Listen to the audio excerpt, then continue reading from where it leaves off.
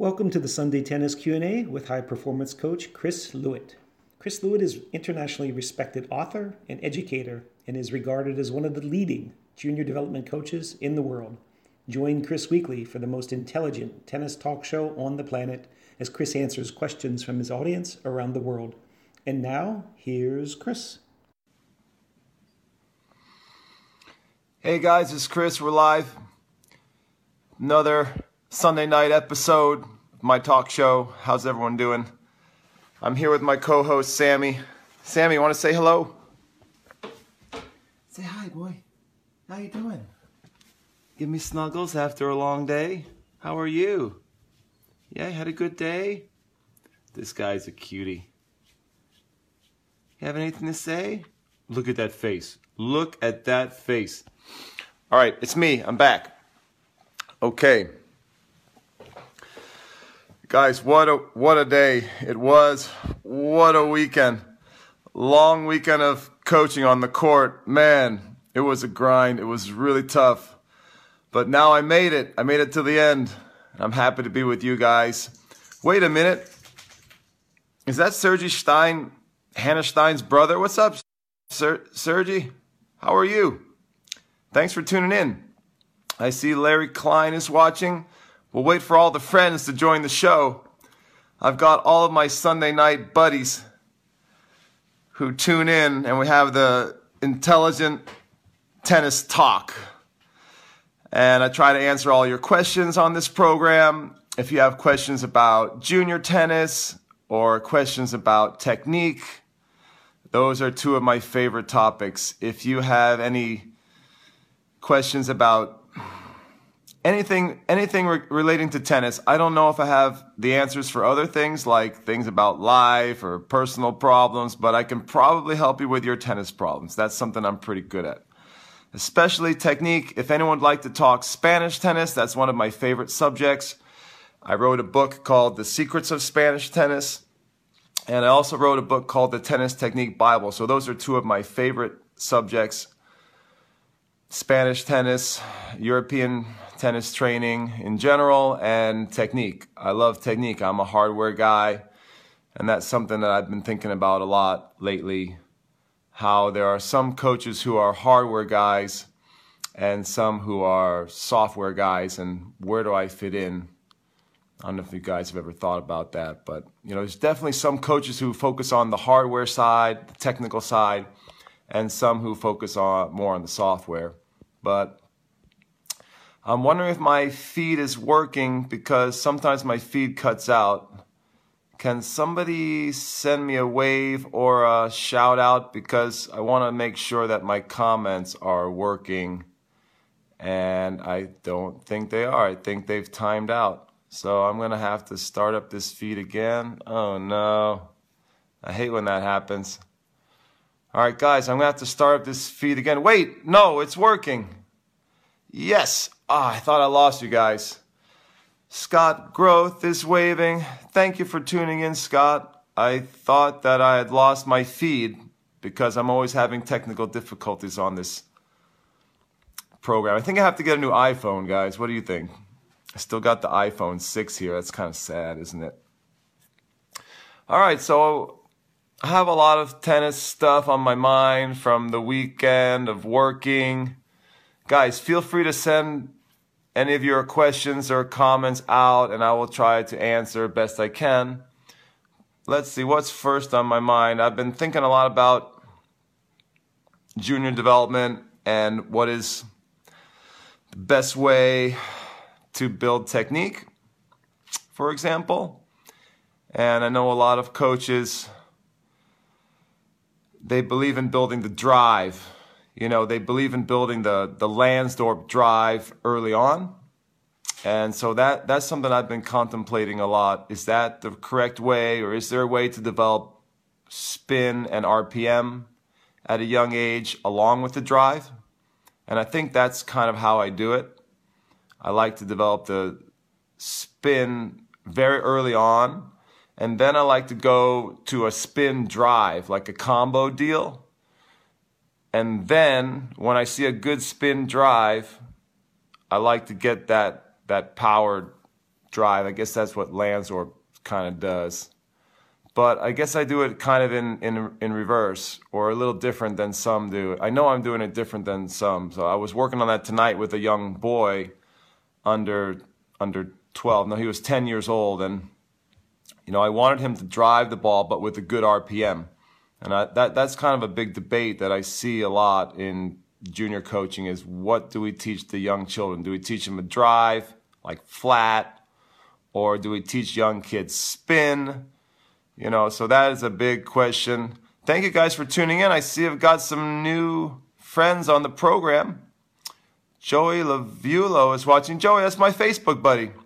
Sorry we're debating so much, Joey. I respect your opinion, but I guess we see it a little bit differently. But I really appreciate you sharing all your comments on Facebook. That's cool, man. Thank you. Appreciate that. I think I said your name wrong, Lavulo. Sorry, man. I'll try to get that right, but we're having a good debate on Facebook, don't you think? One of the debates we were having was whether we should teach like a solid foundation of, I'm sorry, Joe, I'm going to say old school or classical technique, like follow through a little higher, drive through the ball. That's kind of what we're getting at with the Lansdorp drive that I was just talking about. Should we teach that base of technique to young kids? Or should we teach them something a little more, I'm sorry, Joe, I'm going to say innovative or cutting edge or a bit more modern? And what Joey was arguing on Facebook, he was saying how you want to get that base, that technical base sort of, I don't know how to describe it, Joey. Maybe you want to post a comment, Joey, and I'll run with an answer, or we can debate it. But, you get that solid drive going with a kind of a higher finish, like follow through to the shoulder kind of deal, and good extension, probably stepping into the ball, right, Joey? Probably stepping into the ball too. And then off of that, you see a lot of innovation from the players. But what I'm sort of saying is, I want to skip that. I want to skip that stage, and I want to get sort of a hybrid, like some of those fundamentals from the past. Sorry, I'm going to call it from the past. Some of those classic fundamentals, along with more modern flavor. And I'm doing that. I'm doing that right now with a lot of good players, and I have a good track record doing it. So I think I'm on to something. I'd like to know if I'm right or wrong or way off. I'm not sure if what I'm doing is 100% perfect, if it's going to work for my players down the road. I believe it is. I see it working, and I think it's going to be a new way that we can teach technique to young kids eventually. And I know some of the guys who some of my supporters are also seeing some of that technique, and they're trying it back home, and it's working for them too, like sort of the system, the method. So, did I lose my feed here again, guys? I feel like my comment section is not updating. Fabian Rivetta is watching. Mark Hansen is watching. Thanks for waving. Chalam Sri Kaiwenguam. I cannot pronounce that. I'm so sorry. Thanks for waving. I want to check my feed here. Oh no. This is happening too much. Hold on a moment. Got here. Let's see. Did I get a better connection? Yes. Maybe. Can somebody post me a comment or a wave or something, and let's see if my connection is a little better here. I hope it's working. But guys, let me know what you think about that. Did anybody see Tiafo or Tiafo, as I've always called him? Then one of my students said, no, it's Tiafo. But I've been watching a little bit of the AO, and I think Tiafo he's always been my pick for the American next-gen player who's going to break through. And I think we're seeing some of that at the Australian right now. He made the quarters. He beat Dimitrov. and I've always liked his game. Has anyone noticed, I'm a technical guy, I'm a hardware guy, so has anyone kind of noticed his serve technique where he has kind of a, sometimes it's called a cobra style wind up on the serve in the beginning as he goes up into the trophy position. It's kind of cool. I don't know if I will teach it. I don't teach it yet. I know some coaches really like it, where you have sort of the hand down like this, and then there's some research that argues that it helps get more acceleration down into the back scratch. And I don't know if it's good research. Maybe it's an opinion piece. I don't know if there's been hard sports science on that, but it's kind of an interesting trend. You see TFO does it. There's a few other guys who are doing it. It's compared, you can contrast it with, say, Federer, who has more of like a classic, the arm position is straight up instead of like that. So there's this idea that holding the racket and the hand like this, you can accelerate it down into the drop, and it will increase racket speed. So there's kind of a theory, a sports science theory about that, technical theory about that. I don't know if that's the case, but I find that kind of interesting. One thing about Tiafoe is I've hung out with him and watched his training down at USTA for the last couple years. I've had a chance to watch. I had a chance to watch him in Orlando at Lake Nona, and I also watched him train at Jose Higueras' ranch in Palm Springs. And I've just, ever since I watched him, since he was, I guess, an older teenager, I was really impressed with his game. And more than just his athletic abilities, a tremendous athlete. Like, if you watch him up close, I got the chance to watch him train for a couple weeks in different locations with USDA, and I was really impressed with the way he runs. He's a beast. He's a machine with his legs, and even more than that, I was impressed with his attitude, the way he practices. He's a very hard worker, but he's also chill. He's got a great personality, great sense of humor, and I just love the way he embraced life and training. And I think I wrote a short article about it after I came back from one of those study trips, and I sent it out to all my families and my students, and I said, if you guys could have the attitude of Tiafoe, where you train like a beast, but you have a good sense of humor, you smile, you enjoy life and training, and you appreciate what you have. And I just thought that was a beautiful combination. And so I'm kind of rooting for him because I like his personality. And I don't know him personally well, like we're not friends, but I've spent time with him on the practice court observing his training up close. And so I just feel that connection, and I'm really happy to see that he's doing so well. Made the quarters pretty good for American men. And we have a bunch of women in the draw too. Scott Groth, is it Groth or Groth? Scott Groth, I'm going to say Groth, says Big Foe is a stud. Is that Tiafoe? Yeah, Tiafoe. Is it Tiafoe or Tiafoe? I keep getting it mixed up. How about Tsitsipas? Why don't you break down his backhand for us? Thanks, Scott. Thanks for asking. He's got a beautiful flowing backhand, Tsitsipas. I'm interested. I need to check out his slow-mo because I'm interested in what grip he's using. It looks like a strong Eastern. And I have this theory that the one-handed backhand grip is going to go more extreme Eastern and more almost semi-Western to handle high-bouncing balls. But you see guys like Thiem. Like, I don't really like Thiem's backhand. I like Tsitsipas' backhand better. From what I've seen of it, it looks a little more Eastern. And it's so flowing and elastic. Sometimes on the Facebook groups, I talk a lot about elasticity, and I think that's a good example there. He's got great elasticity and pretty much picture-perfect form. I don't know if I'm going to break it down more than that, but I do want to check out his grip structure. That's sort of the trend that I'm interested in with the modern one-handed backhand.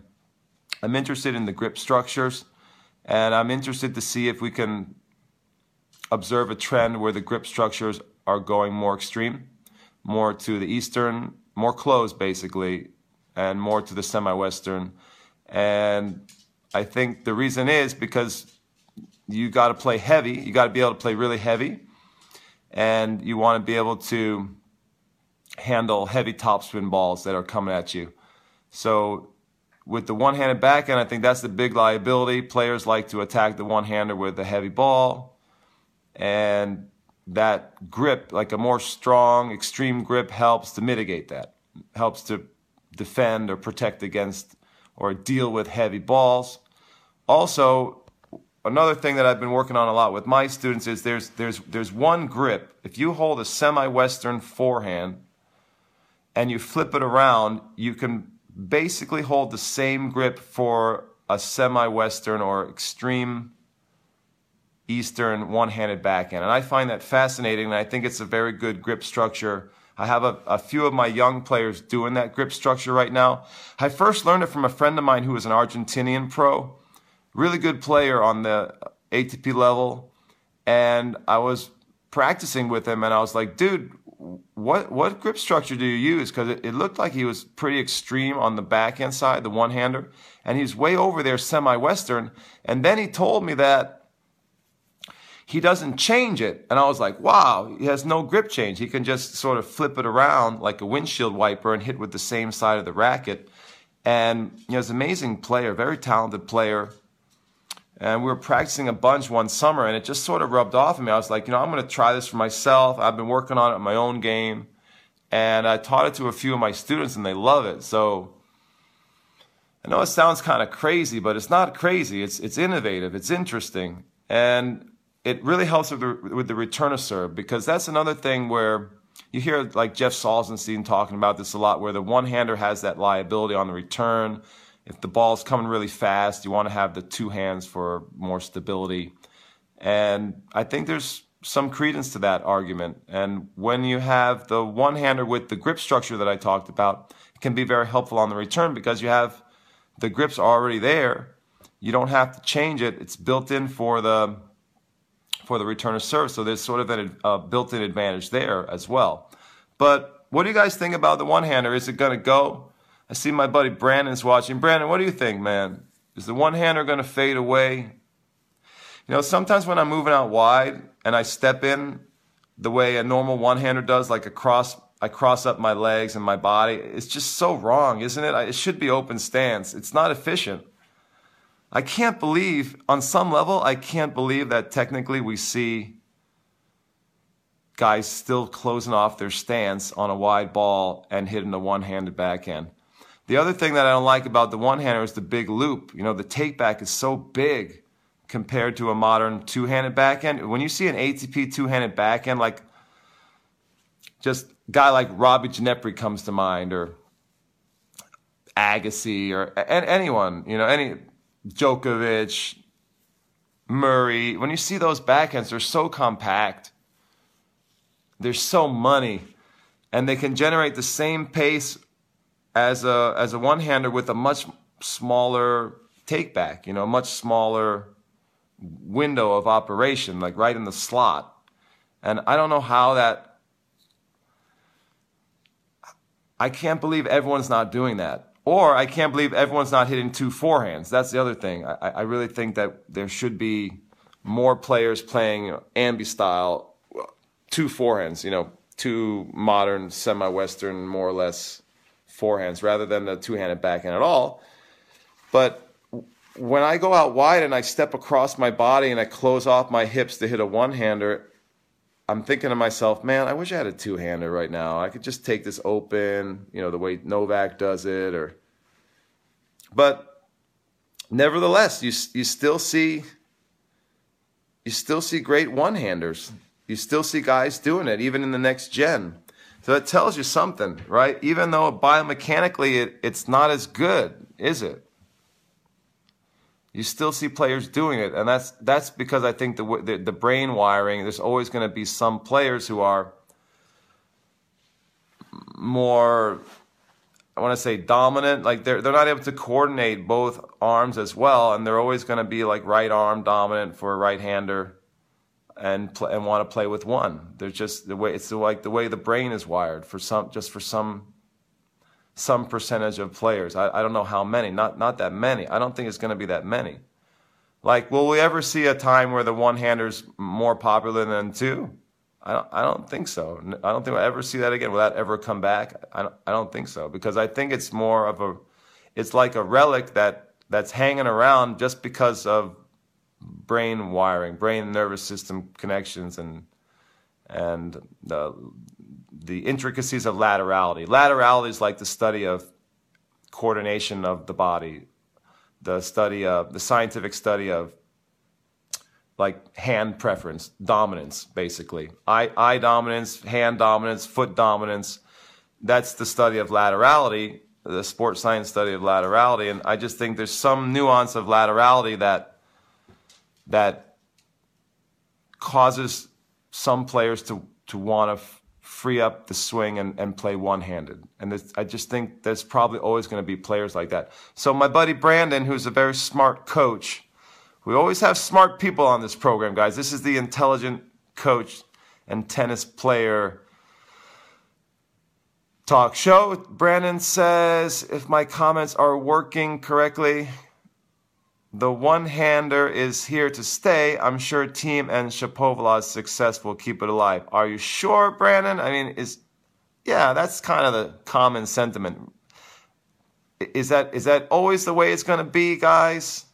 See, my buddy Nicholas Wagner is watching. What's up, Nick? Chime in, Nick. You're one of those intelligent coaches. This is the High IQ Coaches Talk Show. My buddy Pablo Numbella is watching. What's up, guys? Just chilling. Sunday night. I'm really glad I don't have to work on the ambulance tomorrow. I'm beat. It was a long grind this weekend, like 24 hours. Man, there's a lot of work this weekend. And I was hitting with all my students. That's crazy. Good thing I have a new assistant coming in, because I've been doing too much hitting, man. My arm's sore. That's a lot of work. I'm grinding. All right, Tahir Khan Khalil is watching. Thanks for waving, guys. John Penaloza is watching. We got some new friends on the program tonight. Thank you, guys. Appreciate it. Maybe it's the holiday program. That's why people are out. Are people going away on holiday this weekend? You know, we weren't supposed to have the show this weekend, but my big workshop in Vermont got canceled. I had like 8 to 10 coaches and parents coming to my workshop on advanced Spanish exercises. I was so bummed. It was going to be such an awesome workshop. And I had a bunch of players coming up, you know, players who were going to demonstrate for the coach. Coaches were going to be able to work with them. And we were going to go through all these esoteric Spanish drills that I haven't really published before. It was going to be such an awesome workshop. And boom, we had a huge snowstorm in Vermont. All the roads are jammed, shut down, and there's no way anyone was going to be able to get up there. I had a family coming in from Chicago. Nice dad with his little Prodigy kid. We were going to do it, and I had to cancel the whole thing. I'll have to reschedule. Guys, let's get into this one-hand versus two-hand debate. I have players with one hand, and I have a lot of two-handers, and if you just look at it from the biomechanics, right, the two-hander's better, right? Agree or disagree? The two-hander's better, right? Because it's smaller, it's more compact, and it has more stability. Like for returning serve, and the compact bag, I can't get around that. I'm sorry. When you can keep the backswing that small, it helps you take the ball on the rise. It helps you control court position better. I just can't believe. Oh, and you can do the open stance. It's really good for open stance. You can do one-hand open stance, but the two-hander's kind of built for that open stance. And I just think those advantages are why you see so many two-handers now on tour at the top level. And how is the one-hander staying around? Despite its biomechanical inefficiencies, it's staying around because of some intricacy, some nuance of laterality, where there's some element of hand-eye dominance, something going on with the brain and nervous system that there are certain players who just love the feel of that one hand, and they can't get the arms to coordinate very well. That's my take on it. What do you guys think? Man, I had a lot of stuff on my mind tonight. Do I want to say some stuff that's pissing me off or... No. Guys, here's something that's on my mind, okay? I'm a hardware coach. I don't want to say I'm only a hardware coach, but I'm really a hardware coach. You know what I'm saying when I say that? Hardware. I want to be known as the guy who's doing the strokes, the guy who's building the technique. You know, that. Get back to that. Nicholas Wagner's chiming in. Nick, where you been, man? Nick, I got a new assistant coming in. It's exciting. Nick says, smart coach. The one-hander is here to stay. With the power that players like Team are generating, it will remain an in-demand shot, especially as these players retire and open up academies and continue to teach it. Yeah, you guys are probably right. You know, you're convincing me it's going to be here. It's going to be here in 20 years. What about 50 years? What about 100 years? Sammy, what do you think? Oh, come on, I'm going in for a hug. I'm going in for, tummy rub time. Getting the tummy rub. Look at that. Look at that face. Look at that face. Oh, Sam boy. I went in for the tummy rub. Let me tell you, Sammy is a sucker for tummy rubs. All right, so Nick says it's going to be here to stay, the one-hander. But what? It's generating power? Like what? You can't generate the same power with a two-hander? You know? Yes, Nick. The new assistant is going to have to put sunblock on Sammy.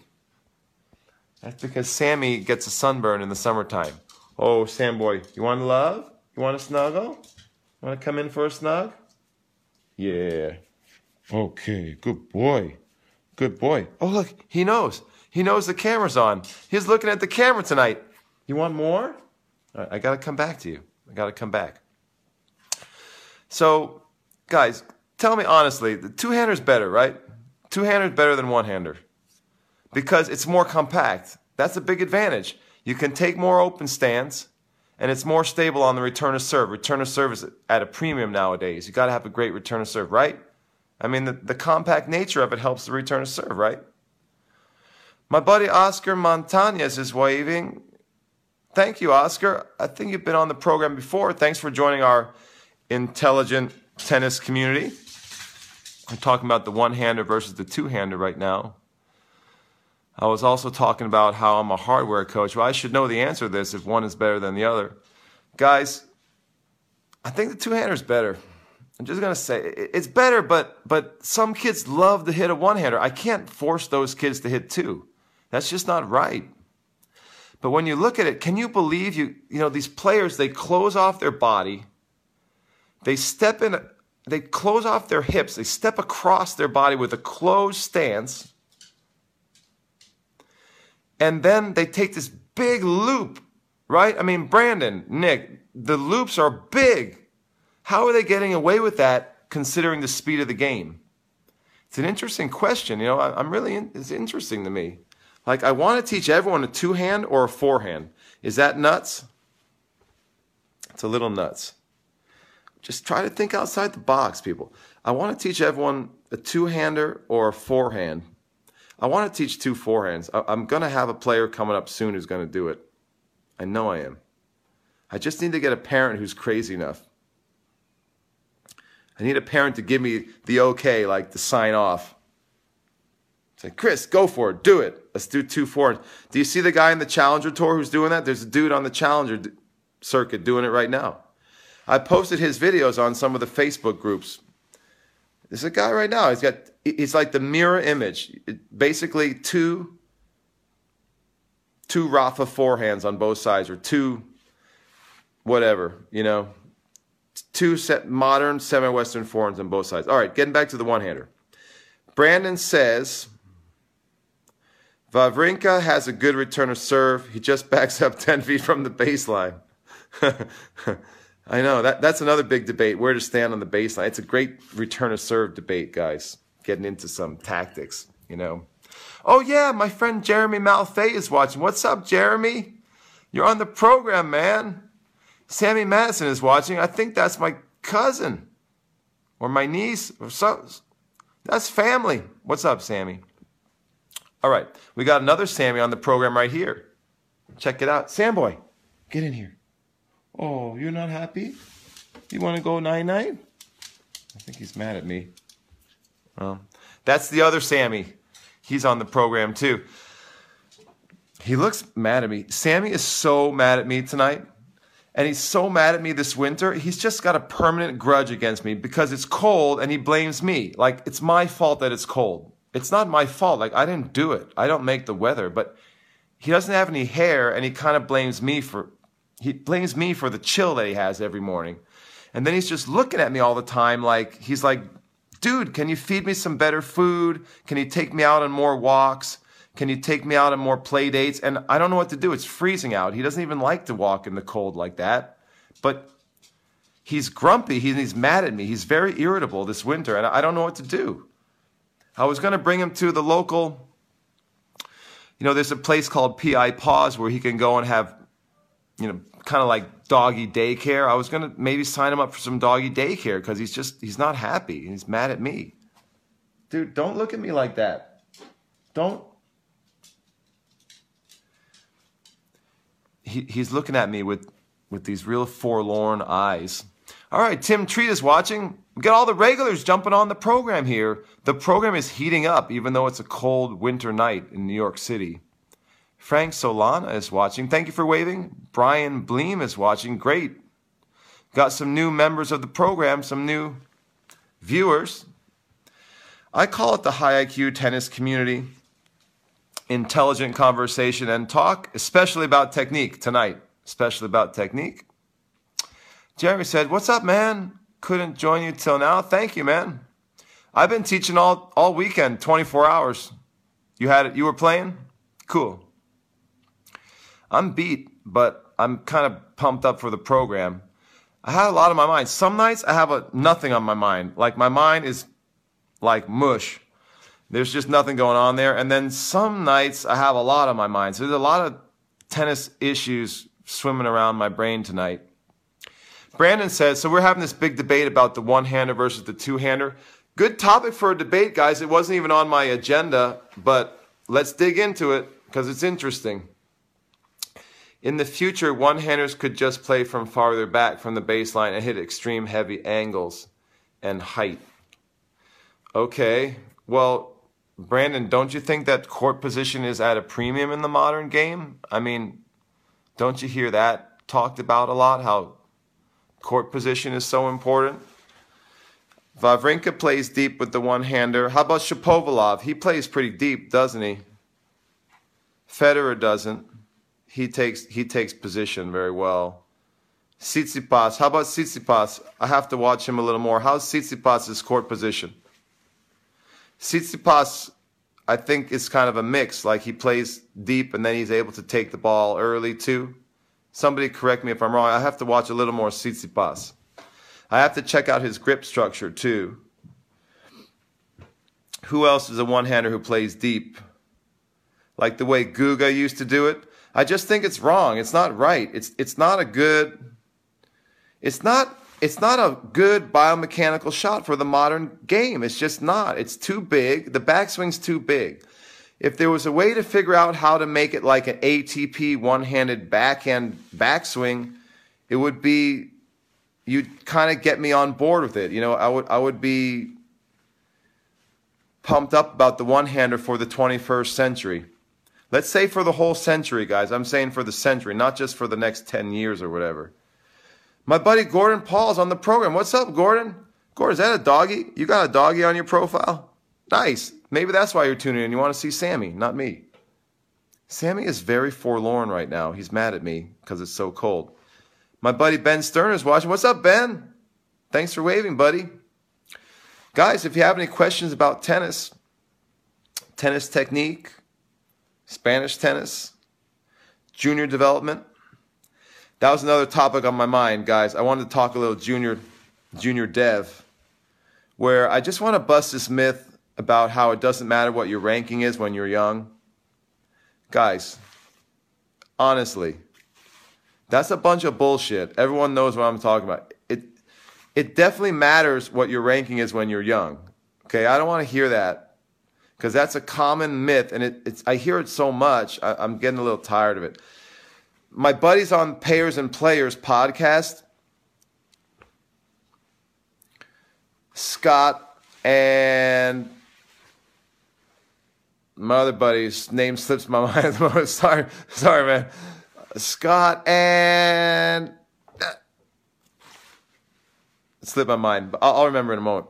But it's a great podcast, Payers and Players. They did a whole segment on how I think they did a whole show on this topic where they sort of busted the myth, and it's Robert Garrett. I knew I'd remember Robert Garrett. So you got Scott and Robert. These guys are great. Guys, if you like podcasts, go check it out. Payers and Players. Great podcast. And I've been watching all their stuff. They're really into junior development, like me. So they did a whole show on how this is a myth, like how coaches will tell players and parents, oh, don't worry, you're Johnny or Lisa, not doing very well in the rankings, can't get into nationals. Don't worry, it's a marathon, not a sprint, right? You hear that a lot. Just a bunch of bullshit, too. I mean, it is a marathon. It's not a sprint, but it's a sprint, too. It's both, let's be honest. Because if you can get a kid making money and making top ranking faster, I think it's better. I think you're a better coach, to be honest. What's our job after all? Especially if you're doing serious development, like you're trying to get a kid to the top of the pros, where they're trying to make a living, like a career. Why not make more money? Get them to the top faster. If you can get a kid to the top at 17 or 18 rather than 21 or 22, it's more earning years. That's how I see it. There's more years to make money. And I think you're a better coach if you can do it faster. So, yeah, it is. You got to have a long-term perspective, but not too long. Right?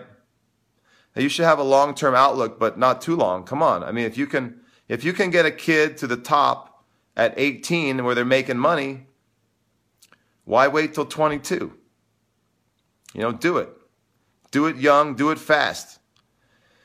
So I have a problem with that myth, and you hear that a lot. You hear that talk a lot.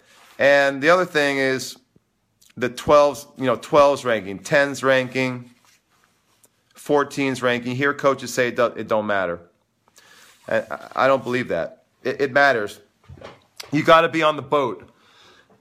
You got to be on the boat. What I mean by that is you got to be somewhere near the top if you're going to make it. You got to be somewhere near the top of the country. You got to be on the radar screen. You can't be way off the chart somewhere. You can't be struggling down in sectional land and coach is telling you it's going to work out in the long run because it's a marathon, it's not a sprint. And the coach is saying, hey, nobody cares about 12's ranking. Don't worry about it. And he's telling the parents, hey, don't worry about this. Don't worry about that. Remember, it's all about peaking for the 18s. You hear that a lot too. I'm here to tell you guys, there's some truth to that, but it's mostly a bunch of shuck and jive. And you hear that from a lot of coaches who don't really know what they're doing, or they're not efficient.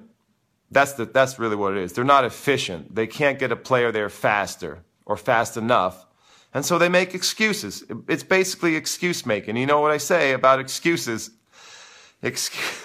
Excuses are, that's what losers do. Losers find an excuse, winners find a way, and winners find a way to do it fast, real fast, as fast as possible. I have a need for speed. I want to get a player to the top fast. Obviously not too fast, because you don't want to rush it too much, but basically fast. If you can do it fast, I'm saying you're better. You're a better coach, and you feel free to disagree with me if you'd like, guys. Let's see. I think Nick may disagree with me here, or maybe not. I'm not sure. Let's see. All right, we've got some comments on the board. I will try to answer. This show is spicing up. Guys, everyone's tuning in. This show is starting to blow up. Let's see what we got here. Brian Bleem. I love that name, Brian Bleem. You got the alliteration going. He says, hi, Chris. is the Eastern backhand the only grip you can use to master the one-handed backhand? No, dude. No. Okay, I'm going to get my trusty racket. Hold on. I'm going. I'm mobile. I'm mobile. Chris is mobile. It's late Sunday night. I've been playing way too much tennis today, guys. I played so much tennis today. I can't believe it. My arm should be falling off. How am I doing this at my age, guys? Nick, I need you back. I need you back here hitting with me, Nick. You gotta hit. You gotta hit for me, man. I'm teaching too much. I'm playing too much.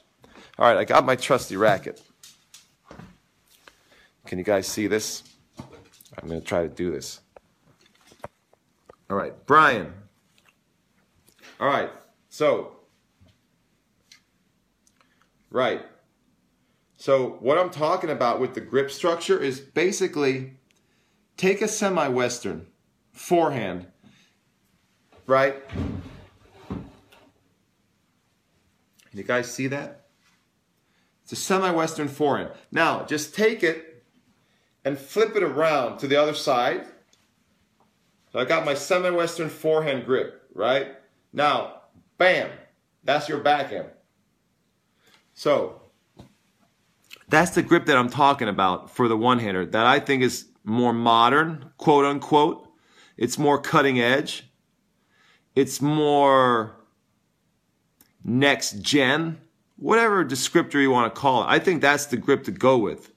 I've been working on it with a bunch of my students. I have a few one-handers right now in my stable, and they're doing it, and it's pretty cool. It's working out great. And maybe some of you guys are going to say, well, it's not going to work. It's going to be a problem on low balls. I don't think so. I think I'm just going to get their asses down, and we're going to pick up low balls, no problem. Could be an issue on fast courts, maybe.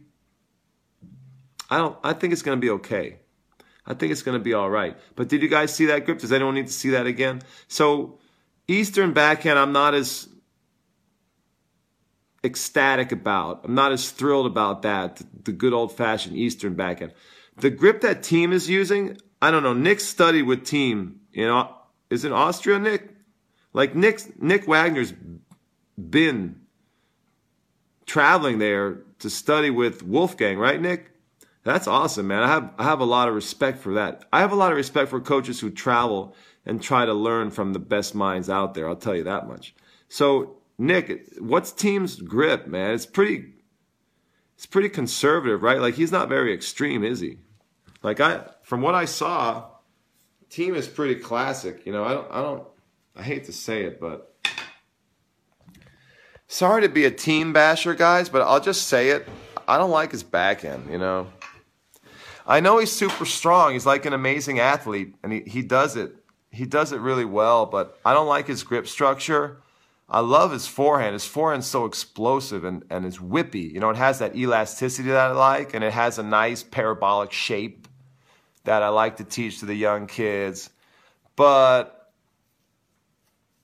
the backhand just doesn't look right. It looks like a backhand from 1985 with a modern explosive elastic forehand. I don't get it. I don't understand. I don't know how is he winning on clay like that? He's such a good clay court player. Nick, how's he doing that?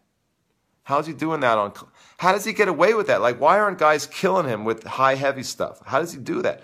And how is he able to survive on clay without the grip to generate more spin? Like, he's not able to play real heavy off that backhand, is he?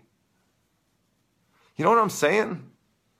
Maybe his just forehand's that good, or his serve is so good. Maybe he's able to just get away with it. But I don't think it's ideal. Like, I'd take a Djokovic backhand over Team backhand any day. Because, like I said, it's compact. It's better off the return. Can have better court position.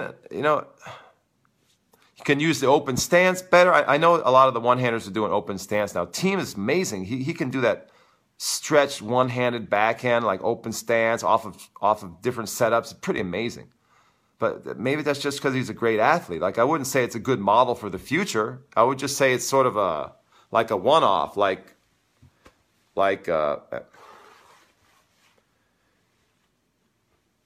it's just something unique that he can do. That it's not something I would not want to teach that backhand to a lot of my students. Also, he doesn't finish. A lot of times he he flares that finish across, like pretty dramatically across, instead of finishing a little bit higher, which I definitely prefer. Even Wawrinka doesn't do that. Like Wawrinka finishes a little bit with flair, but I think the hand is higher if you measure it compared to Thiem. Like, how's he doing that, Nick? How does he get away with that stuff? All right, Nick had a question about junior development. Can we get into why the 12s ranking matters? Why the ranking for young kids matters? Like a lot of coaches say it don't matter, but it does matter. Nick says, in your opinion, is it better to do it the Macy and Williams way or have them grind it out in the juniors? Thanks, Nick. That's a great question. Obviously, both. They're both good. I wish more people would do the Williams way just to prove that it works, because I don't think you have to do the junior grind the way some people think you have to do it that way. I think that's a bunch of baloney. I would like to see more kids and families doing it in a healthy way with less competition, less chasing points, less doing the tournament grind. So does that help answer your question? It's a really good question. I think I'd like to see more families doing a variation of the Williams way, the pathway, where maybe they spend some holidays back home. Maybe they don't have to chase points every holiday and ruin the family dynamic. Maybe there's a healthier way to do it. I just think the junior grind is not for everyone. It's not for every family, and in many ways it ruins a lot of families. And I don't think kids should have to chase points and grind that much. So that's my take on it. Feel free to post a follow-up and I will comment. Katatoshi Shimizu is waving. Thank you, Katatoshi. I believe you're a regular on the program. I appreciate you tuning in every Sunday. Steve Longley is waving. Steve, are you new or are you a regular? I'm sorry, buddy. I don't remember. Brian Bleem says thumbs up. Yeah, Brian, check out that grip structure that I'm talking about. Try it. Try it yourself or try it with one of your players maybe.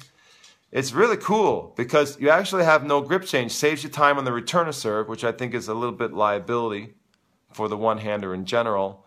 And you can play real heavy. With that semi-Western one-hander, you can get more RPM.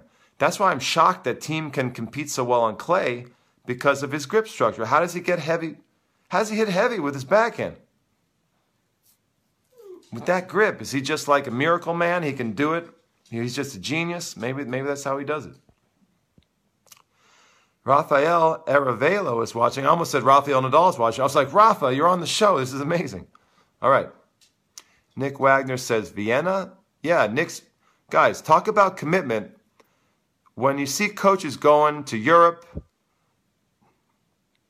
going to study with successful tour coaches, successful junior development coaches, and trying to learn, I think that says a lot about a coach. It says a lot about their character, and it says a lot about their commitment to getting better. So kudos to you, Nick, for being a leader. Let's see. Jeremy Malfay says, my favorite one-handed backhand grip is with the index knuckle in between bevels 8 and 1. Oh no, I'm going to fail my USPTA exam. Let's see. Bevel 8 and 1. No, man. Are you saying continental, dude? Are you saying towards the continent, like a continental? Or are you saying between bevel 8 and bevel 7? Because what I think I'm saying, if I remember my USPTA exam, and yes, I am USPTA certified, I hope I don't get into trouble. I believe what I'm saying is between bevel 7 and bevel 8. Or maybe even bevel 7, like a solid bevel 7. I think that's what I'm saying here. I hope I don't get into trouble with the USPTA. Am I saying that right? Bevel, I'm talking semi-Western forehand. Is a semi-Western forehand? That would be bevel. Okay, that would be 1, 2, 3, 4. So that's bevel 4 flipped around. So what I'm saying is bevel 4, guys, bevel 4 forehand, and then you flip it over. Dudes, this is awesome. You flip it over. Come on.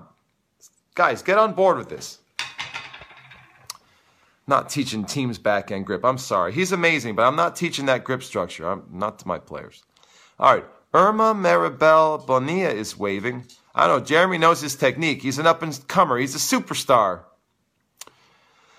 He's a future superstar coach, and he loves technique. His name's Jeremy Malfay. Remember the name, because if he's on this program, he's got to be smart. Nicholas Wagner says, teams backhand is between Eastern and Continental. That's what I'm saying, man. That's what I'm saying, guys. It's really close to Continental, man. Nobody has that grip anymore. Why did Wolfgang let him do that, Nick? That's what I would ask Wolfgang. I would say, Wolfgang, what's the deal? What's the dealio? All right. What else we got on the comments board here? Having a lively conversation. Guys, this is my Sunday night talk show. We're talking tennis, talking junior development, talking technique, one of my favorite subjects. Because I am a hardware guy, my heart is with hardware. And I want to be the go-to hardware coach in the world, or at least in the U.S. And I think there's nothing wrong with that. Nothing wrong with being a hardware coach. I know I can't say that in England nowadays because in England it's all about the cognitive. But I'm talking the motoric. I want to be that go-to coach for motor learning, motor training, hardware. I love hardware. That being said, I'm working really hard to develop my software side right now because I want to be the best coach I can be. So I'm fascinated by the software side, the cognitive development, but my passion and my love, my heart is always going to be with hardware. And I think that's okay. Can somebody tell me that's okay? Because I don't want to feel guilty that I'm a hardware coach. Sometimes I'm working on hardware and I'm like, man, should I be working on hardware? And then I say to myself, yes, because you're a hardware coach. But then part of me says, Chris, why can't you do a little more cognitive work? And I'll say, okay, all right, we'll do a little more cognitive work. We'll do some tactics and decision making. But I love the hardware, guys. I love the hardware. All right. Brian Bleem says, Brian Bleem is blowing up the program tonight. He says, how about string preference and tension for a talented 11-year-old girl? Brian, you'll have to follow up and let me know, what's the physical capability and size of that girl, 11 years old. And when you say talented, what are we talking about? Are we talking about like a sectional level, national level? What ranking are we talking about when we say talented? That would help me answer that. But basically, don't use poly at that age. Don't do it, man. Don't succumb to the siren song of the poly. I say go multifilament. Go something soft. Go something soft. Teach that girl Spanish forehand the way I like it. You can still get good spin. Teach her modern ATP ground strokes. And do it with multifilament. And then as she gets older, go with a hybrid, like a blend, poly and multifilament, and then transition to poly. That's sort of how I recommend it. And that's the way I've advised other parents and coaches on it. That's my take on it, Victor Mani is watching. Thank you, Victor. Appreciate you supporting the show. Faisal Hassan is waving. Thank you, Faisal. Appreciate it. Thanks for tuning in. You definitely tune into the right place because Faisal is a very intelligent coach. And this is the show for intelligent coaches and tennis fans. Yes, you have tuned into the right place.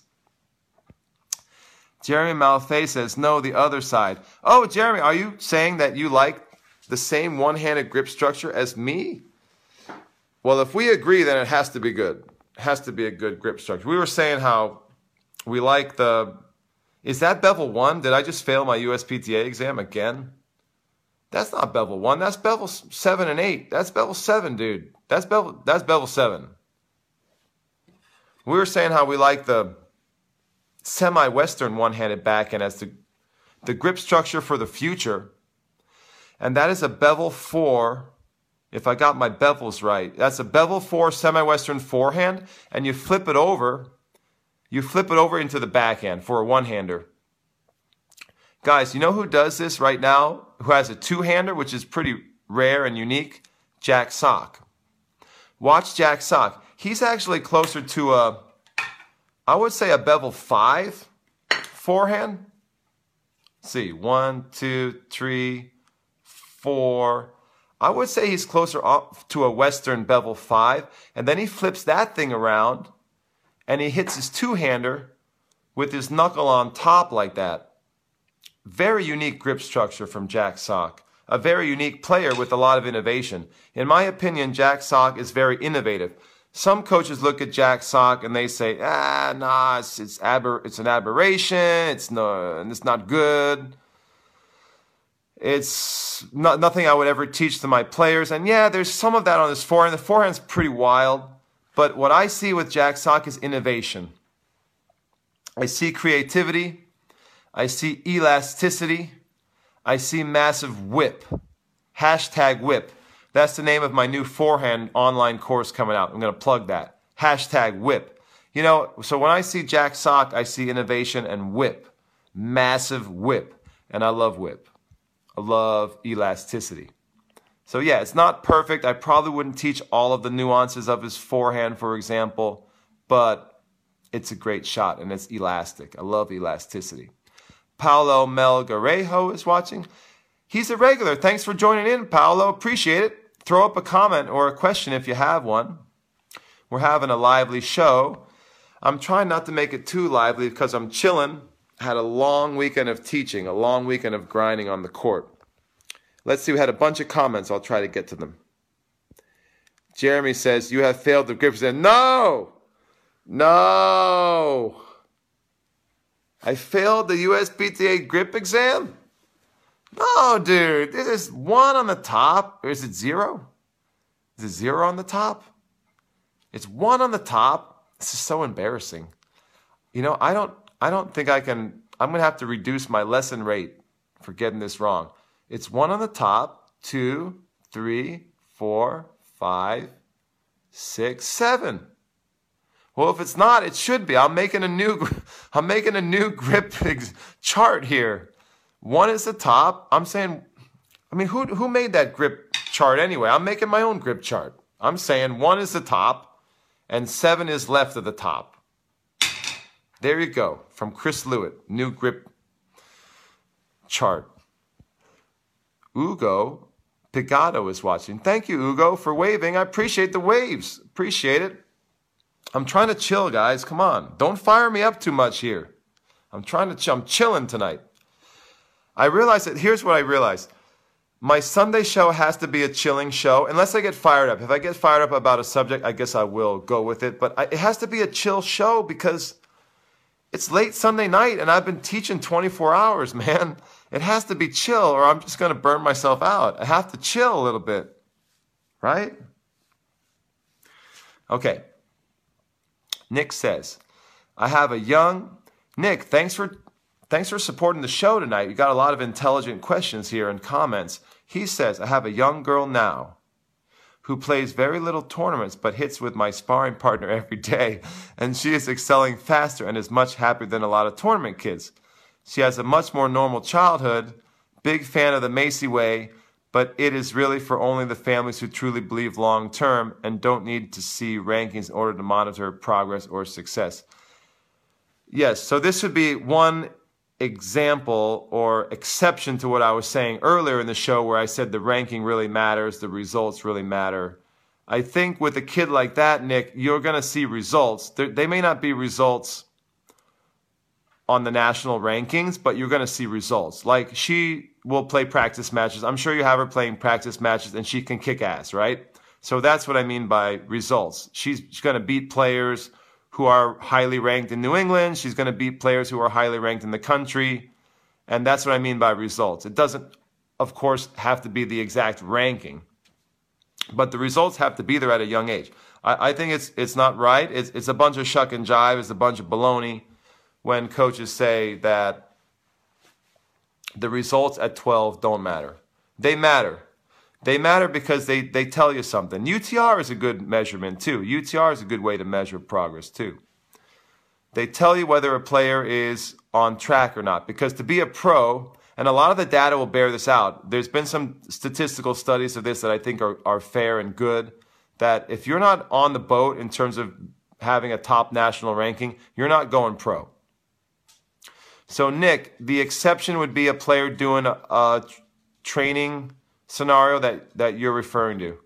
That would be the exception. That's the only way a kid can come out of left field and just turn pro or blow up the ITF junior circuit or show up at nationals somehow and win the whole thing. You know, those players are extremely rare, and parents should not be banking that their kid is that good. It's that kind of kid. It's exceedingly rare.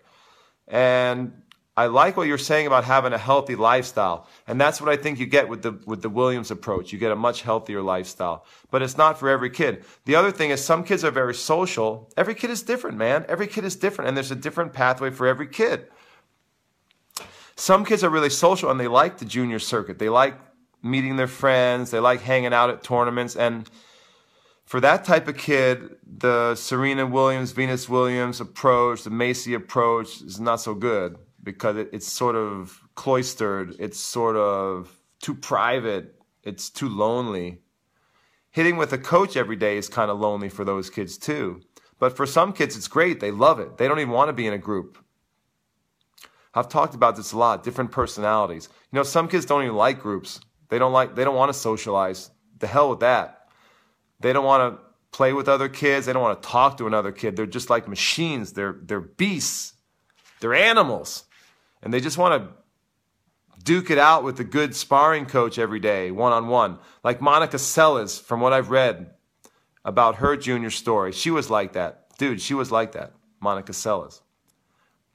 I think Monica Seles was the one where her dad would cover up the court. Like they would go to a private court. I think Bollettieri told this story in his book. Amazing story. He said that Seles, her dad he was nuts, probably genius and nuts. And what he would do is he would cover up their court somehow, like he would put some sort of tarp up so no one could see what they're working on, and she would just work out with her private sparring coach one-on-one. So all the other kids at the academy would be training and doing like normal groups and stuff, and Monica would be there on her own private court, and it would be all tarped up somehow, like sort of covered, so no one could see what she was doing all day long. She would just be in her little bubble training. And, you know, that's an example of what Nick's talking about. That's kind of a Serena Venus Williams deal. And that works for some kids, but it doesn't work for others. If you do try to do that with some kids who are social, they're going to hate you. They're going to hate their life. So be careful about trying to make it one size fits all, or trying to prescribe the right pathway and making it universal for all children, because every child is different. Matthew Tanulanand is waving. Thank you, Matthew. Appreciate it. Thanks for joining our intelligent talk show. Jessica Frank Lewitt is waving. Hold on, I know that name. Wait a minute. That's family. What's up, Jess? How are you doing? How's the show going? Do you have a tennis question? Because that's all I got. I'm good at answering tennis questions. I don't have the answers to life, not yet. Maybe I have some wisdom on life, but I don't know. I think my tennis wisdom is notches above my life wisdom right now. Das is watching. Thanks for waving. Got a lot of regulars on the program. Thanks for joining in, guys. The show has been heating up. So Jeremy says, yeah, it's very similar to the semi-western one-handed backhand grip. All right, I'm catching up with my comments here. All right, so I guess we're on board, Jeremy. We're on board together here. Vamos. No, semi is bevel 8. No, dude, no. No, what?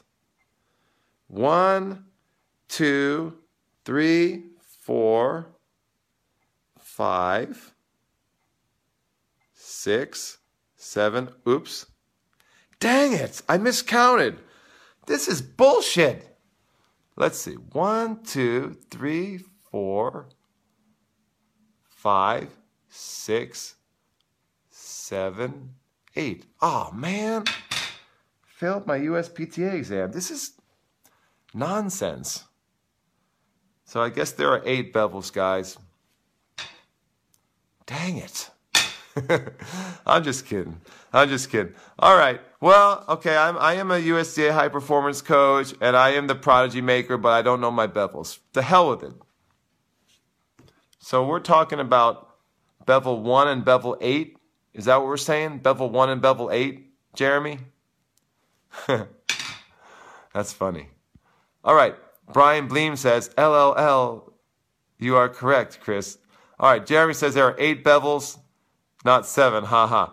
All right. So are we saying my favorite new one-handed grip structure is around bevel 8, right? But I was right about bevel 4 for the semi-western, right? Did I get that right? All right. Okay. Let's see. We got some. My Padel friends are back. What's up? Thanks for waving. I got some Padel fans on the program. I love Padel, by the way. Brian Bleem says, coaching a high school team, only a couple of the kids are using a continental grip. Many can hit an okay serve using the forehand grip. Is it worth having them try to switch to continental? If they do it, train a whole lot in the off season. Dude, change that. I would definitely change it. That's something I think is essential because you'd like to teach them some variety. You'd like to teach them maybe a slice serve, maybe have some athletic kids who could learn a topspin serve. You know, I would probably start with a slice at that level. And the continental grip's going to give them more spin and maybe more power. That's debatable whether you get more power with a continental versus a forehand grip. But, you know, I would probably make those changes, Brian. And it's going to be some work. The thing is, they're going to hate it. You can't do it in season and you can't do it pre-season.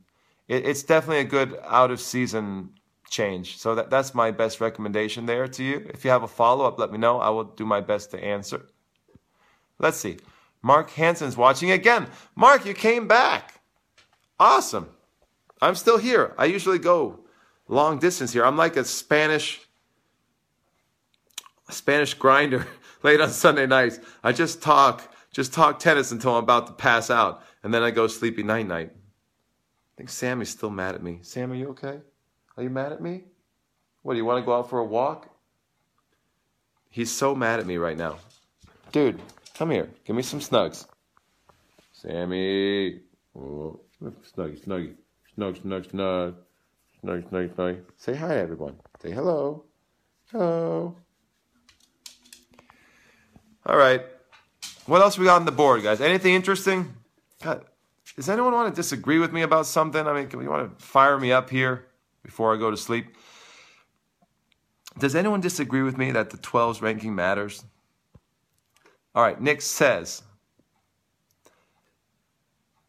to answer your question, if I remember correctly, Dominic used to have a two-handed backhand with an extreme left-hand grip and switched to a one-hander and kept the right-hand grip. That is very interesting, Nick. Makes sense, right? I think he should have stayed with the two-hander. I don't know. Maybe I'm sure he's doing fine with the one-hander. But if that two-hander was good, I'd love to see some video of that two-hander. That's like the videos of Sampras when he switched to a one-hander from a two-hander. There's old videos. Lansdorp has some old videos of his two-hander. It wasn't that bad, but he had sort of it was probably a good change. You could see it looked like kind of a one-hander with the left hand tacked on. I wonder if Dominic Thiem's two-hander looked like that, if it was kind of like a one-hander with the left hand tacked on, where the arms were kind of fighting. They weren't really flowing together. That's an interesting question. All right. Guys, let me know if you have any follow-ups. Did anyone see my reality shows this weekend where we're on court? Do we have any questions about the show? I thought we had some great lessons this weekend. If you haven't checked them out, go to my YouTube channel. It's youtube.com/Chris Lewitt. And you can see all of my shows. We have all of my reality shows on there. A lot of them are live on court. I don't know anyone who's doing live on court lessons every week right now. Unscripted, unedited, live lessons on the court. I think it's really fun. And the coolest thing about it is my students are having a blast. My students are all asking to be on the show. They're all asking to be on the YouTube channel they want to be rock stars, and I think that's cool. So not only is it cool to share my coaching methodology and my coaching style on the court and my philosophy, but I think it's also cool that I get to feature my students and they get to have a chance to feel the pressure of having the camera on them. You know, it's not easy sometimes to perform when the camera's on you, so they get to have that experience, and they also get some celebrity status. They get to be famous on YouTube, at least briefly, for their short moment in the spotlight. And sometimes they get their friends to watch them, and sometimes they have a kind of a cheering club watching. I think it's so cool that my students are getting involved and excited about the reality show and the filming that we're doing. So I think that's really cool. And I think it's cool that coaches are watching. Coaches are watching and learning from those shows. Parents are watching and using some of the techniques with their kids. It's great. That's awesome. That's why I'm doing it. I'm also doing it to showcase my methodology, my technical method especially, because I think what we do with technique on the court is relatively unique and innovative. I think I'm innovating on the court, and I want people to learn about it. I want to show it off to a certain extent, you know, with trying to, without losing my humility. I want to show off some of the innovative stuff that I'm doing with my players, because I think it's unique and cool. But also, when I post all that stuff, I get feedback. You know, I have coaches who say it's crazy. I have coaches who say that's cool. Why don't you try this? Have you ever tried this? What do you think about this? And so I actually become a better coach, I think, in the long run. I become a much better coach because I'm getting feedback on my work all the time, rather than teaching in a bubble. Because if you teach in a bubble where you're the boss or you're the head honcho and you never get feedback or criticism, I think you lose something. Your system, your method never gets challenged. And sometimes you don't grow as a coach. So what I'm finding is by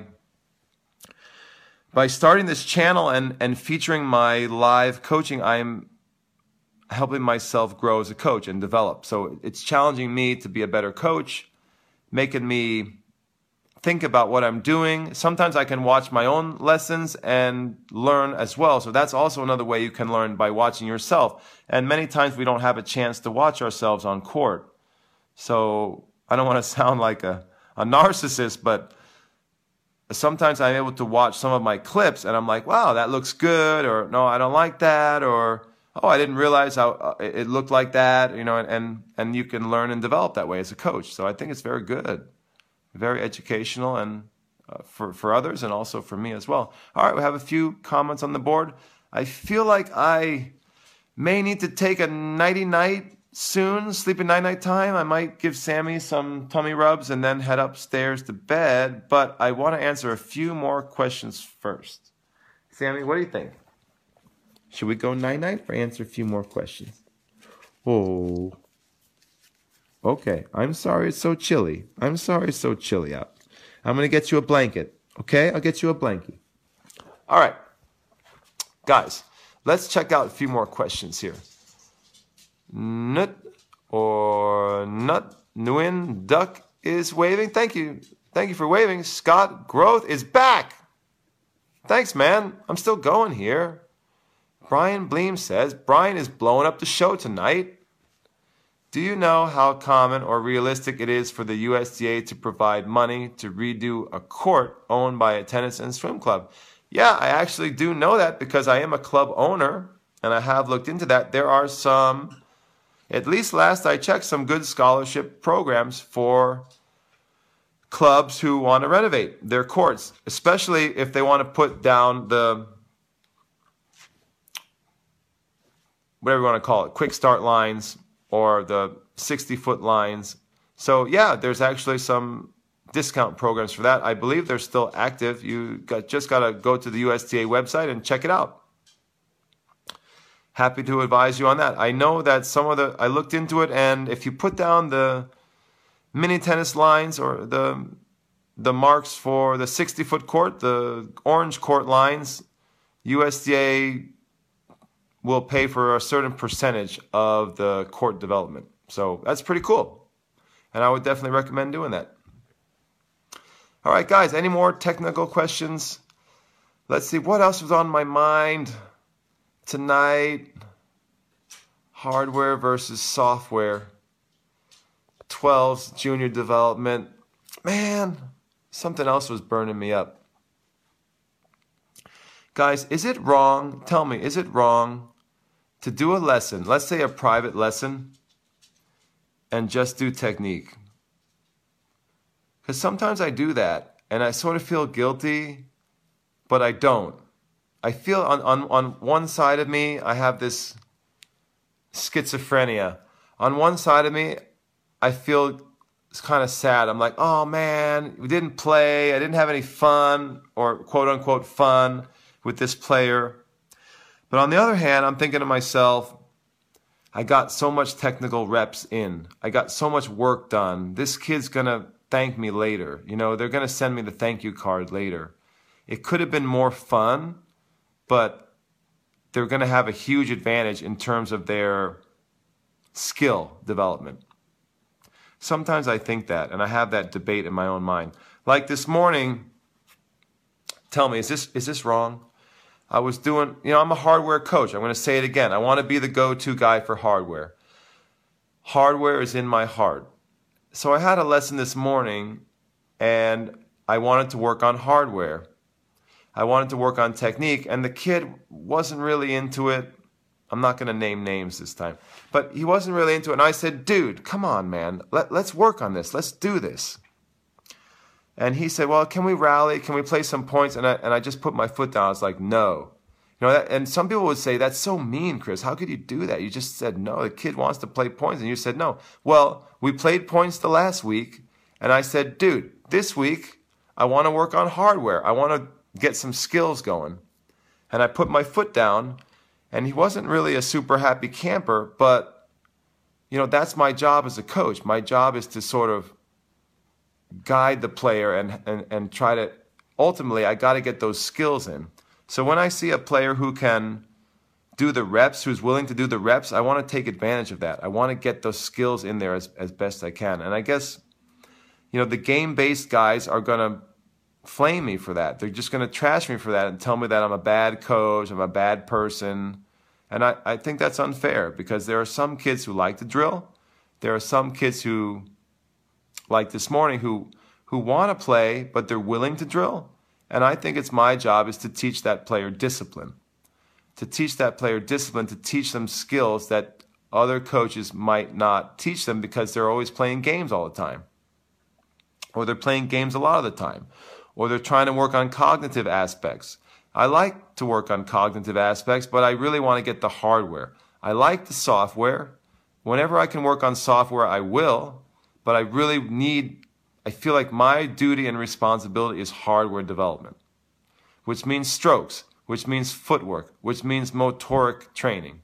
So that's what I've been sort of debating in my mind. I feel sort of guilty when I force a kid. And I mean force. I mean teach discipline, Come on.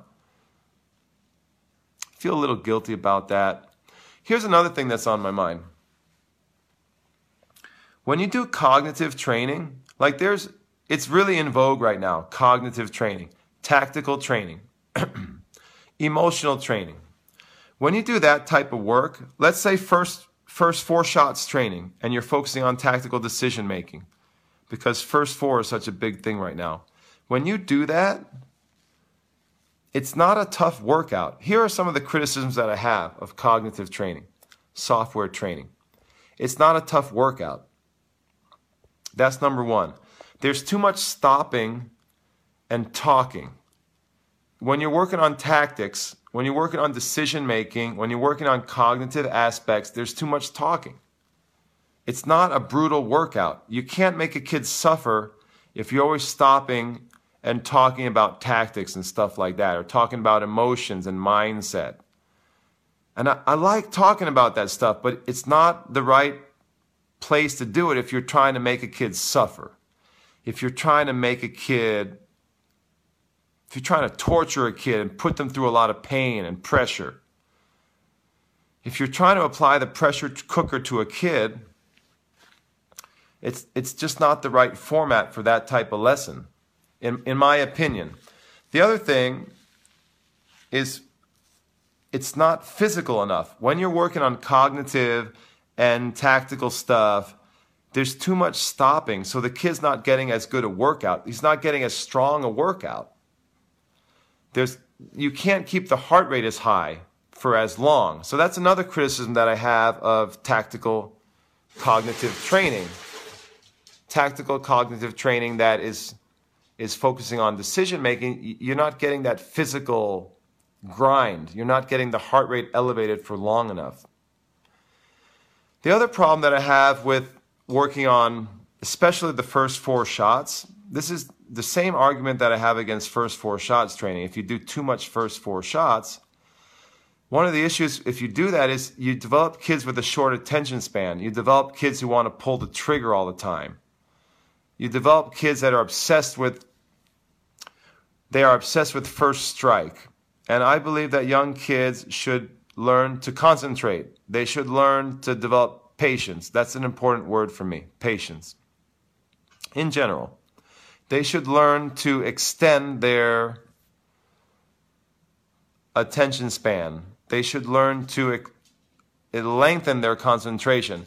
And when you're working on first strike, when you're working on first 4 shots, tactical decision making, that's it. The point is over. Bam, bam, bam, point's over. S1, S1, R1, over. And then you talk about the decision. That type of lesson, I'm not saying it's a bad lesson. I like that type of lesson, but only if the kid is a beast already, a physical beast, very disciplined, very good concentration, very good stamina, and what was the other one?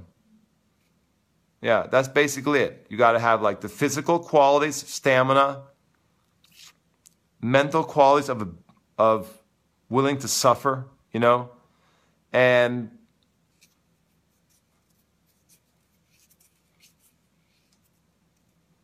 patience.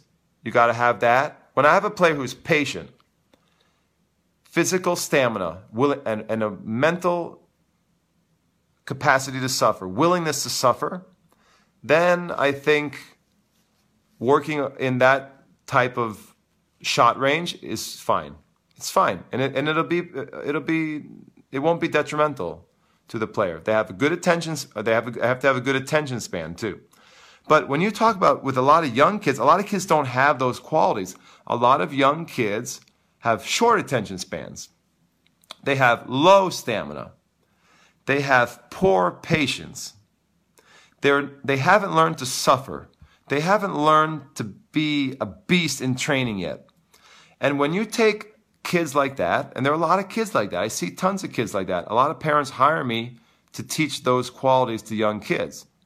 So when you take kids like that and you teach them or you immerse them in a games-based or game-based tactical decision-making system, or you immerse them in a first 4 cognitive training system, that's very in vogue right now, very popular right now with a lot of tactical coaches. So when tactical coaches take those kids and put them in that environment, they're doing them a disservice at that age and that level. In my opinion, they're doing them a disservice because what I would prefer to get into those kids, into their character, is the suffering, the willingness to suffer, maybe even loving to suffer, is the mindset of patience, the mindset of concentration, good concentration. And I want to see a physical beast. I want to develop that kid into a physical beast. And you just can't do that with tactical lessons because there's just too much interruption. There's too much talk. And there is a time for talking. I'm not saying never talk, never do tactical. I'm not saying never do cognitive training. But with a young kid, I'm saying don't do it too much. Get the physical side in. Get the concentration in. Develop the beast. Develop the animal. Develop the disciplina. Develop the discipline. And then I'm much more comfortable working in the cognitive first 4 shots realm. And that's my opinion. That's how I really like to do it. That's why I don't understand. I don't understand how game-based approach is the best for high performance. I just don't. I guess I don't believe it. I don't see it. I have yet to be persuaded that it's better for high performance. I'm easily persuaded that it's better for fun and recreational tennis, but not for high performance. Because I think young kids need to learn those qualities that I mentioned before moving on to a lot of technical cognitive work. I prefer to do it that way. Or you can do a little bit together. You can do some of it together in a hybrid fashion, but not too much. Because if you do too much cognitive, it's going to be a lot of talking, a lot of interruptions. You're not going to be able to push the kid physically. So what a lot of tactical coaches will say is, well, if you don't put them in a game environment, they're not experiencing pressure. And I think that's interesting, that argument. And there is some truth to that. They're not experiencing the match simulation pressure. But on the other hand, they are experiencing significant pressure from me, from the coach. They are experiencing a lot of pressure because I'm forcing them to do something that they don't like. Or they may be experiencing a lot of pressure because I'm yelling at them. Or maybe I'm giving them some sort of physical punishment. I don't want to sound like a crazy person, but I'm serious now. As a coach, as a taskmaster, this is where you get into the drill sergeant side of things. This is where you get into my military family background. When you're pushing a kid and you're being a drill sergeant and you're punishing them with a physical drill that has even if it has no tactical component, that player is feeling pressure. It's a different kind of pressure. It's the Robert Lansdorp type pressure. And I would submit to you guys and anyone who's watching that when you apply that type of pressure to a young kid, that pressure makes diamonds. It makes a tough warrior. It builds a warrior mentality. You create a beast, And I think that's one of the reasons why Lansdorp is so successful. Not necessarily because the technique that he's teaching is so cutting edge, because it's not. It's pretty old school stuff. But what he's doing in terms of applying pressure to those young kids, maybe even too much. Like some people say he's sort of borderline abusive. And I'm not talking about being abusive. I'm talking about pressure and teaching discipline. And if you can teach that to a young kid, it's something that's very special. It goes into their character and they have it for life. And that's something that Lansdorp does very well. And there's some other coaches like Rick Macy. I've observed him do that very well. And I'm sure other junior developers are doing that. But it's a lost art because so many coaches nowadays are namby-pamby. This is a great word, namby-pamby. A lot of coaches nowadays are soft. A lot of coaches nowadays are coddling. A lot of coaches nowadays try to make everything fun. A lot of coaches nowadays let the kid run the show. Basically, the kid is determining what the lesson is going to be like. And to me, that's a recipe for disaster. And to me, that ties in very closely with the GBA, games-based approach. They're tied together. They're sort of like brother and sister. Because the coaches who are all like that, they like to play games. Because games make it more fun. And then what they do is they justify the games playing by saying that, well, we need to work in the cognitive realm. We need to work in the tactical realm because we're going to make our kids smarter. But you're losing all the other benefits that I talked about. You're losing the stamina. You're losing the concentration. You're losing the discipline. You're losing the beast mentality. You're losing the willingness to suffer. You're losing a lot of those important character attributes that tough drilling and traditional style training develops. So I just wanted to throw that out there, and I feel very passionately about this, is that tough drills make a kid strong. They make a kid tough. That's why they're called tough drills. And they build character. And also the way you talk to a kid builds character. You don't always have to talk to a kid in a nice way. You can be mean sometimes. You can be tough sometimes. You can be,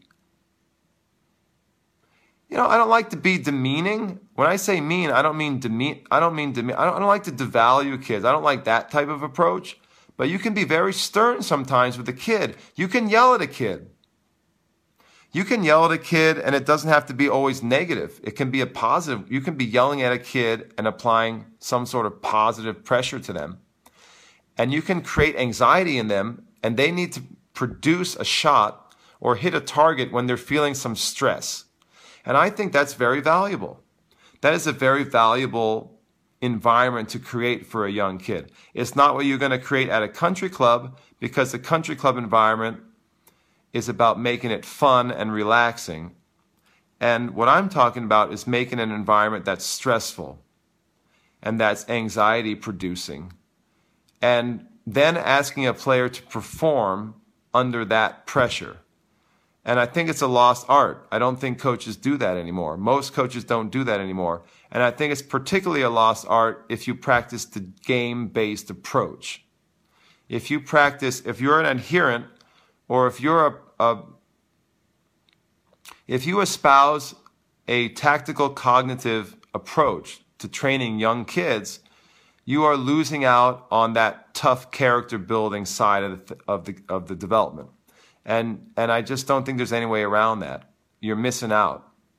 And among other things, I mentioned the other qualities that you're probably not developing. But I wanted to address that because you see a lot of first four tactical recommendations now. You see a lot of first strike tactical recommendations, and I don't want coaches to lose the good old-fashioned style of tough drilling. And also, part of that is making drills long sometimes. So that's the Spanish way. So you make a player suffer with long, extensive training. And I don't want coaches to forget that, it's great to work on a young kid's cognitive mind. It's great to work on a young kid's emotions and mindset. It's great to work on a young kid's tactical decision-making, but don't forget the good old-fashioned discipline. Don't forget to teach character. Don't forget to put a kid under real pressure, which is the pressure of a tough environment. Not just the pressure of a point, because that is valuable pressure, but the pressure of stress. Put stress on a player.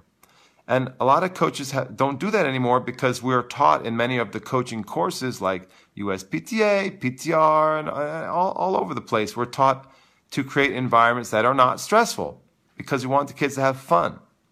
And I think that's a mistake. All right, so those are some of my comments tonight. Brian Bleem says, thanks, Chris. Lots of good points tonight. Love the honesty. Yeah, we're trying to, I'm a straight shooter.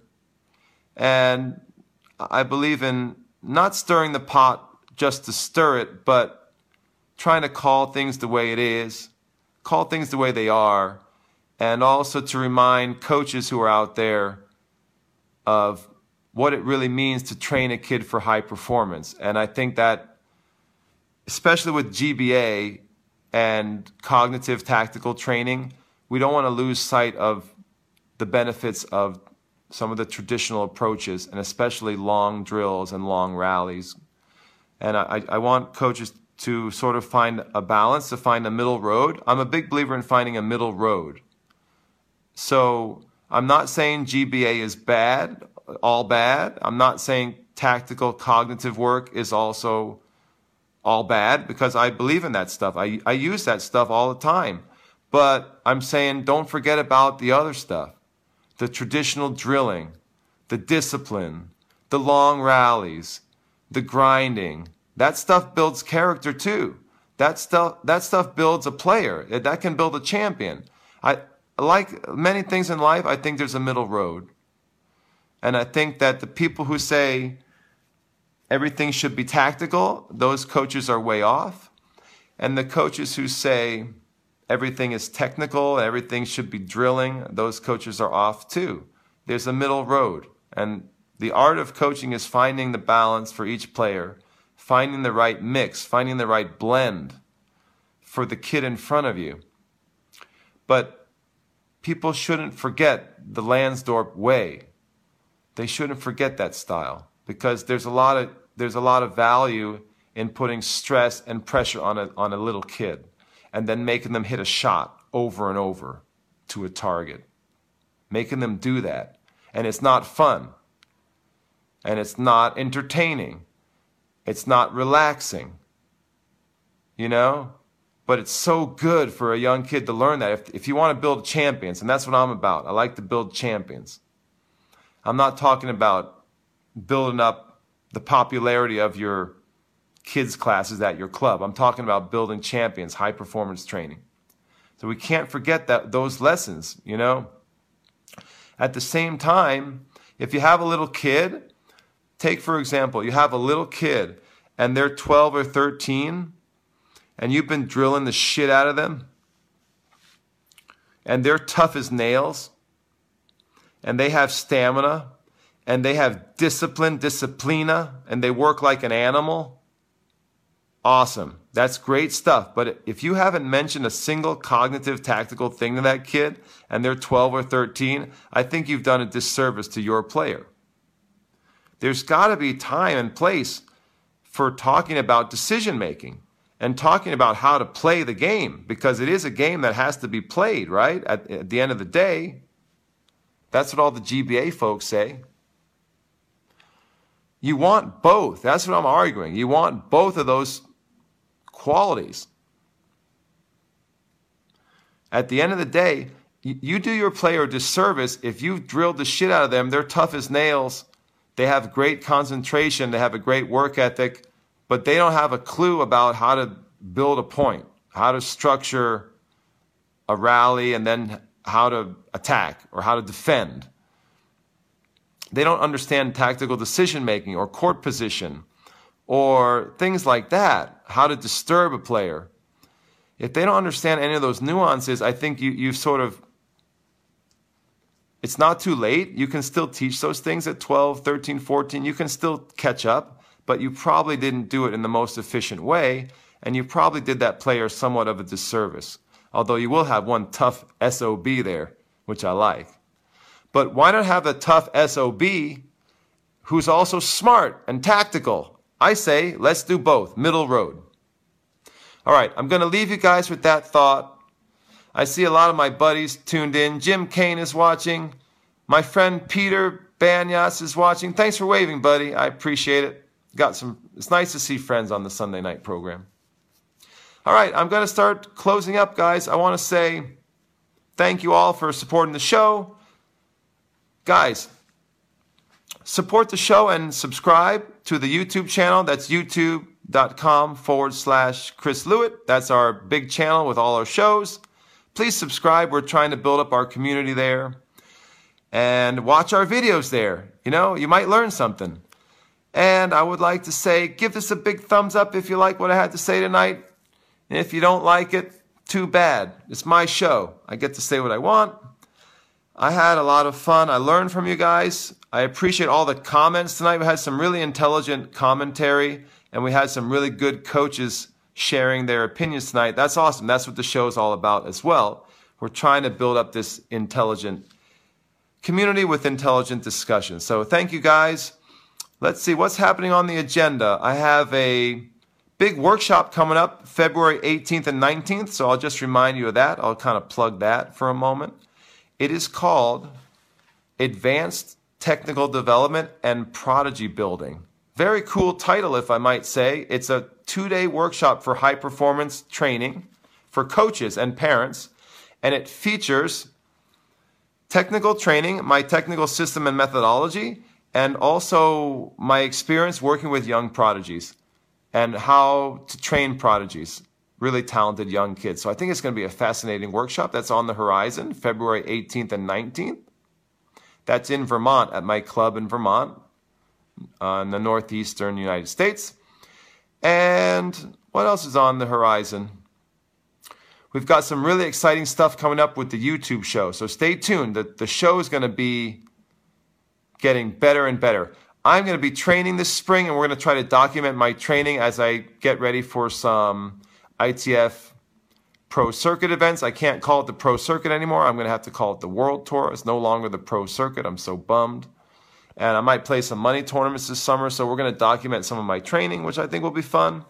And also, when we get into the summertime, as the summer rolls around, we're going to be filming a lot at the summer camp. So you guys will get a sneak peek, an inside look at my camp operation, how I run my groups there, and the methodology that we're using. We run a very Spanish system during my summer camp. It's going to be really cool. I think everyone's going to love it.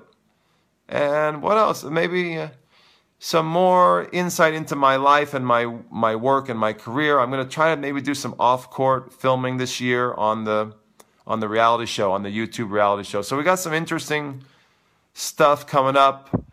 I hope to see you guys at the next workshop, see you guys at the next show. Thank you for tuning in. Thank you for subscribing, guys. Oh, I got some buddies tuning in. Thank you, guys. I'm just wrapping up. Sorry. Have to catch the replay. If you have any comments from the replay, let me know. I check all the comments later tonight or tomorrow. And I will be posting my thoughts on the comments section of the YouTube post. So thank you, guys. Have a good night. God bless. Have a great week of coaching if you're teaching out there. And remember to give your students your absolute best. Come on. Also, learn from your students. It's not a one-way street. We don't know everything, guys. A lot of times your students may know more than you. You want to try to learn from them. Also, parents. A lot of times parents know more than us. Try to learn from your parents, guys. Don't have that negative outlook regarding the parents. Learn from your parents. Learn from your students. That's my final thought for the night. Guys, God bless. Have a good night. And I'll see you on the next program. Thanks for listening to the show. You can find archives of all Chris's shows at youtube.com/Chris Lewitt, or search Chris Lewitt on YouTube. You can watch the live video broadcast of this program weekly on Sunday nights, where you can ask questions and comment in real time on Facebook Live. Just search Chris Lewitt on Facebook to join the live show. Please share our programs with friends and join our online community. You can join Chris Lewitt's Online Tennis Academy at clta.teachable.com or visit chrislewitt.com for more info. Chris's latest published articles and additional video resources can be found at prodigymaker.com. Thanks again, and see you next time.